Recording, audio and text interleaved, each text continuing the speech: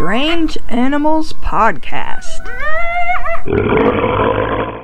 Welcome to Strange Animals Podcast. I'm your host, Kate Shaw. It's finally October, and that means monsters and other spooky stuff. I have lots of fun episodes planned this month, but first, an important announcement. A few weeks ago, I got a message from someone on Podbean, and I feel terrible because I can't reply or even see the whole message or who it's from. Podbean does not like me. I get an email with the first couple of lines of the message, but when I click through and log into Podbean to see the whole message and respond, Podbean goes, "Message? What message? You don't have any messages." So please, person who messaged me with a suggestion I can't see, I'd love it if you email me at strangeanimalspodcast@gmail.com. And if anyone else has ever messaged me somewhere but never received a reply, email is the best way to get hold of me. I always reply, so if you don't get an answer, it means I never saw your message, and you should totally send it again. Thanks. So back to the October fun. Let's start off the month right with a strange phenomenon that's been reported for untold centuries all over the world. Do fish and frogs and other animals actually sometimes fall from the sky like rain? It seems pretty certain that while this is a rare event, and not all reports are of animals that actually fell from the sky, it does sometimes happen. In fact, lots of weird stuff falls from the sky from time to time. For instance, after a heavy rain over Punta Gorda, Florida at the end of August 1969, the streets were full of golf balls. Dozens of them, if not hundreds. But there wasn't a golf course near the town. Sometimes colored rain falls instead of ordinary clear water.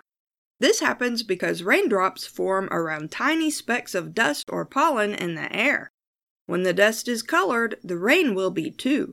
Red rains come from dust blown into the atmosphere from the Sahara, while yellow rain results from dust from the Gobi Desert. Volcanic eruptions, soot, and other pollutants in the air can cause black rain. And a red rain that fell in Kerala, India in July 2001 was analyzed and the color found to be due to fungal spores. Snow is occasionally colored too, just like rain. But sometimes frogs, fish, or other small animals do apparently fall from the sky, with or without rain. Here's a typical report of a rain of frogs. It comes from the book The Unexplained by zoologist Karl Shuker, whose honesty and scholarship I trust. Not only that, it's something that happened to his own grandmother, Gertrude Timmins. In 1902, Gertrude was only 8 years old. She and her mother were walking across a field in the West Midlands in England when it started to rain. They opened their umbrellas, but a moment later Gertrude noticed that amid the regular pattering of rain on an umbrella, there were some heavier thumps. Then she noticed that the thumps were caused by small frogs falling onto her umbrella and bouncing off onto the ground. Gertrude was frightened at first, naturally, because that's just a weird thing to happen to anyone. But her mother told her not to be scared, it was just a rain of frogs. Remember, Gertrude and her mother were walking across a field. There weren't any trees or buildings around that the frogs might have fallen from. So where did they come from?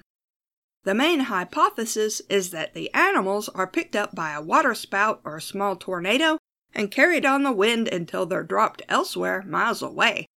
When I was a kid, I thought this was a dumb suggestion. If a dissipating waterspout dropped everything it had picked up out of a pond, why do people just report one kind of frog falling from the sky or one kind of fish? Where's the algae, water plants, turtles, mud, and other stuff presumably also picked up and carried out of the pond? The answer may be pretty simple.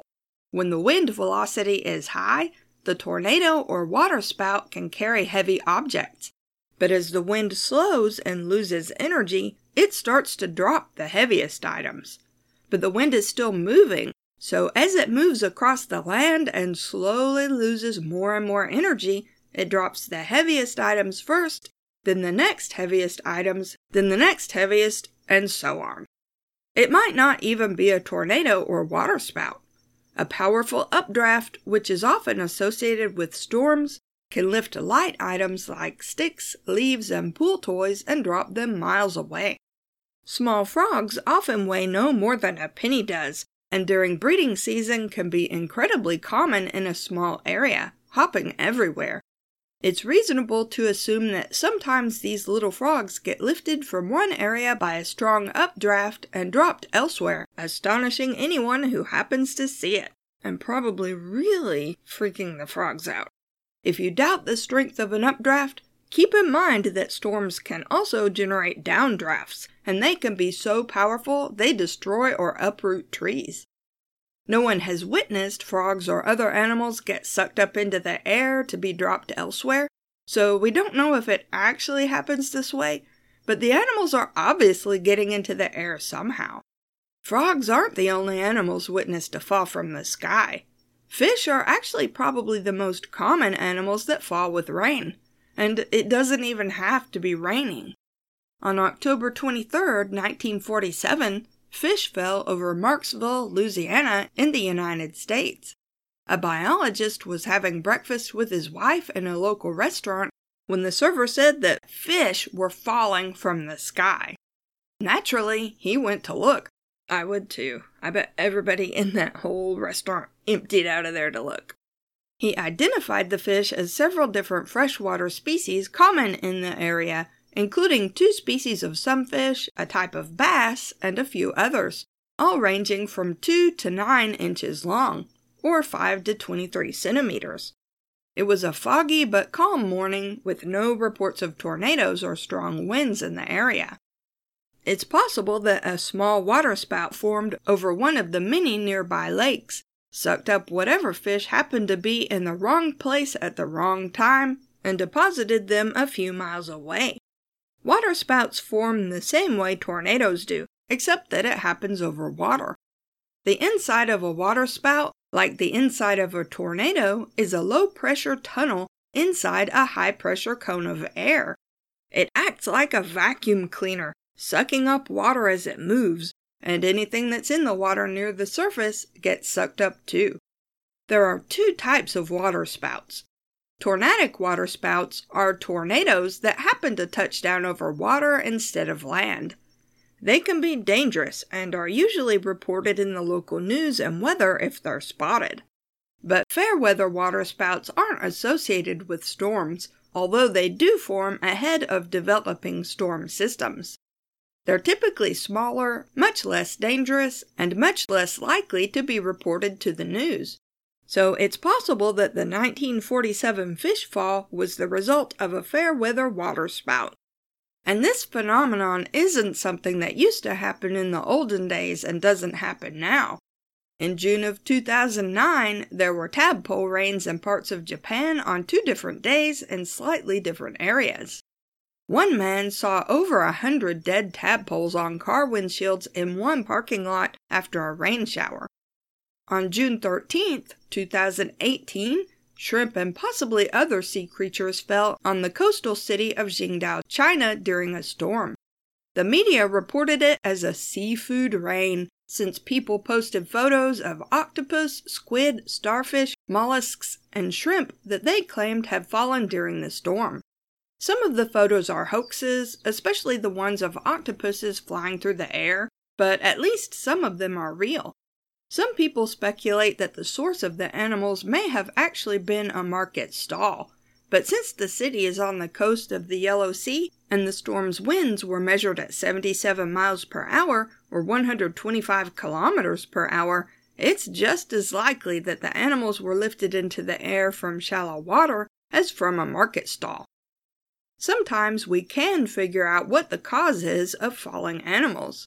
In 2015, the Alaska Department of Fish and Game received 4 separate calls from people who'd found Arctic lampreys on their property, including a parking lot of a store and someone's front yard.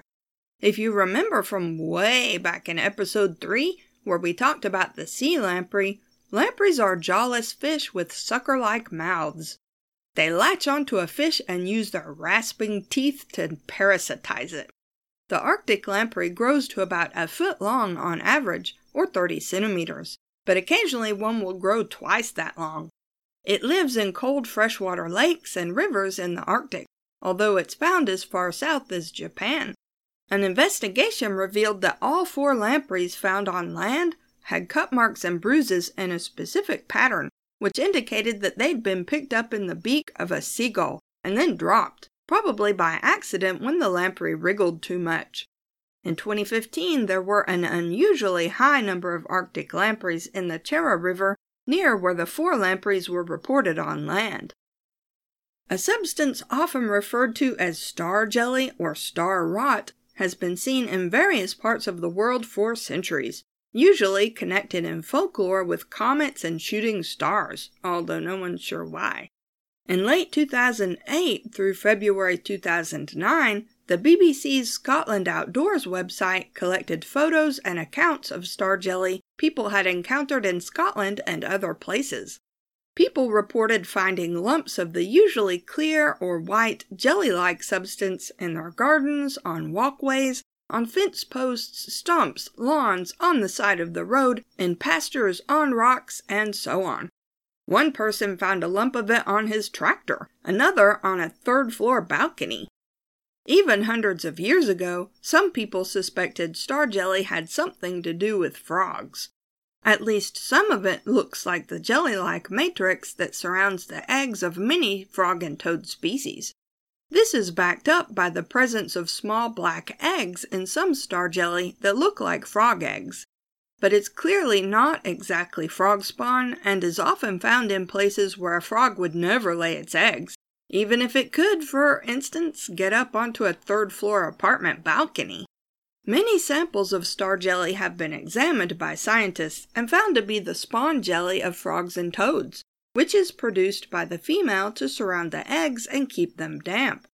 As the female lays her eggs, each one is coated with a layer of spawn jelly, which absorbs water in the environment and increases in volume. Sometimes when a predator tears a frog or toad into pieces to eat it, the reproductive tract is torn open and its contents fall to the ground. When the spawn jelly is exposed to the air, it starts to absorb moisture from whatever it's touching. This will make it swell up and become much more noticeable to people, especially if it's rained and the spawn jelly has absorbed a lot of water. Often an animal will eat a frog or toad, then later regurgitate the less digestible parts. This includes spawn jelly and some parts of the reproductive tract, specifically the oviducts, since they contain the spawn jelly. Sometimes eggs get mixed in too. Star jelly has been examined and tested frequently, although most DNA testing has been inconclusive since samples are contaminated with bacteria. But a 2015 DNA test determined that the star jelly was from a frog. The test also found traces of magpie DNA, so we can probably guess what ate the frog. Some star jelly doesn't have anything to do with amphibians, though. Instead, some are slime molds, or a type of freshwater algae-like bacteria known as nostoc.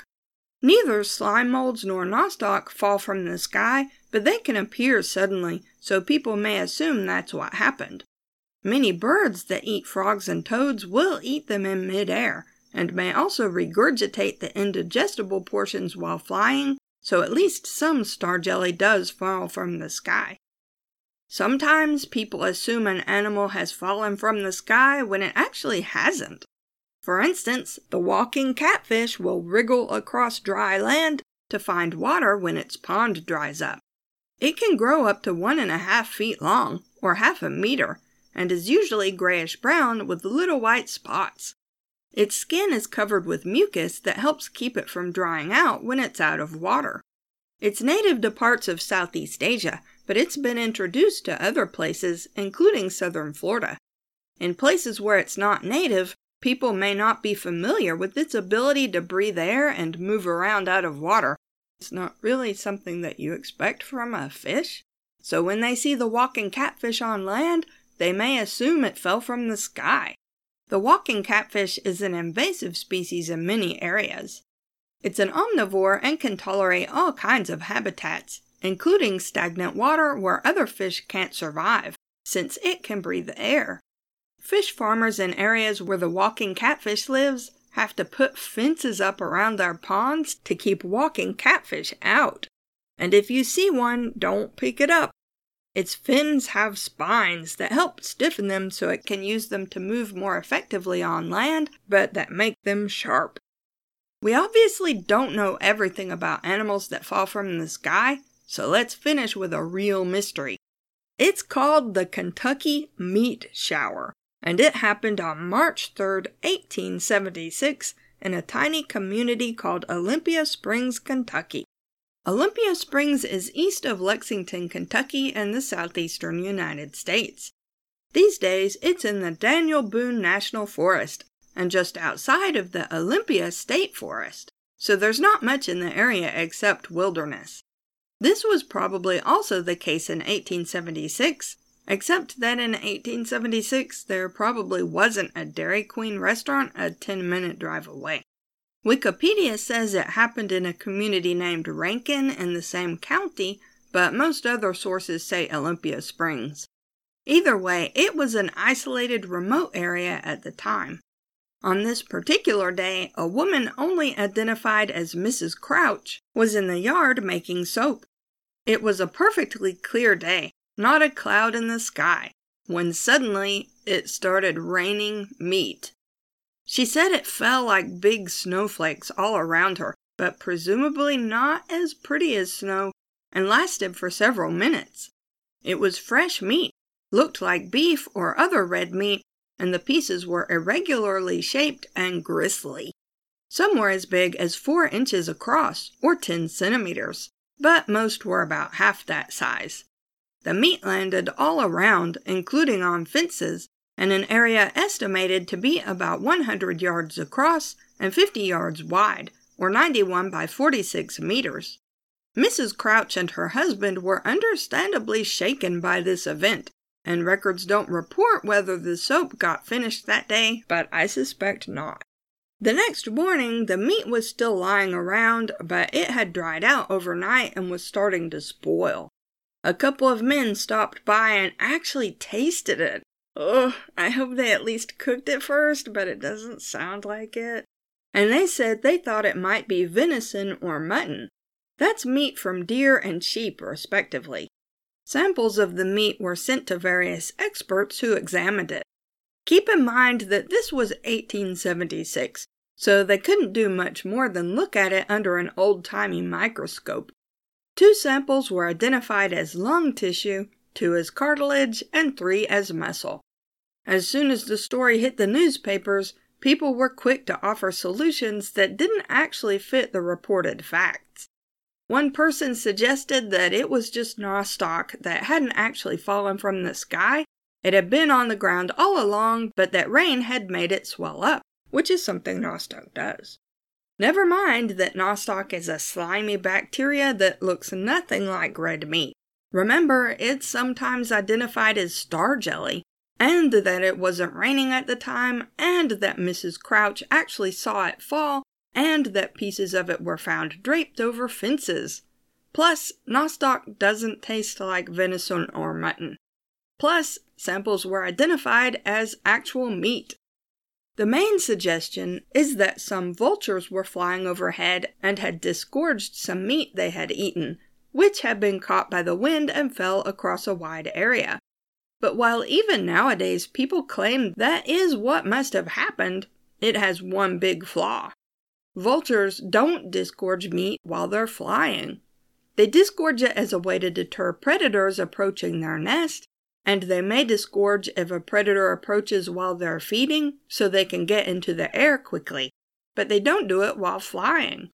Not only that, but any meat disgorged by a vulture would smell and taste horrible, since it would have already been rotting before the vulture ate it, and it would then be coated with caustic vulture digestive juices. So what might have caused the Kentucky meat shower? If it wasn't a newspaper hoax, which was really common in the late 19th century, it might have been the result of some poor animal that was swept up by a tornado, torn apart, and the smallest pieces dropped over the Crouch's farm after the winds had dissipated. Presumably, the heavier pieces, like bones, fell earlier and probably landed in the forest where no one saw them fall. I looked for a weather report for Kentucky for that day, but couldn't find one. Eastern Kentucky is not too far north from where I live in East Tennessee, so I can verify that March can be a very warm month with unsettled weather. It wouldn't be at all unusual to have a storm strong enough to generate a small but powerful tornado in March, although this usually happens at night after a hot day. I don't know if I believe the Kentucky meat shower actually happened or if it was a hoax, but either way, we can stop blaming the vultures. You can find Strange Animals Podcast online at strangeanimalspodcast.blueberry.net. That's blueberry without any E's. If you have questions, comments, or suggestions for future episodes, email us at strangeanimalspodcast@gmail.com. We also have a Patreon if you'd like to support us that way. Thanks for listening.